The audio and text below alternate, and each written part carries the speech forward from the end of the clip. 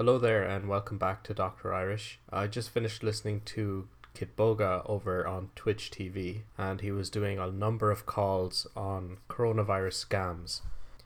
Out there right now are people using fake emails, texts, and social media posts as a ruse to take consumers' money and get their personal information.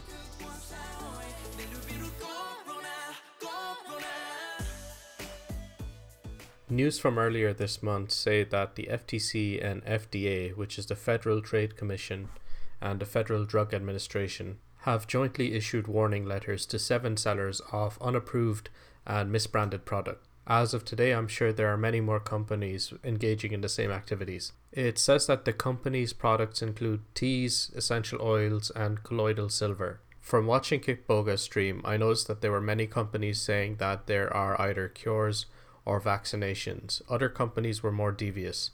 They were dancing around it, saying that this product would improve your immunity and therefore lower your chance of contracting the coronavirus or COVID-19.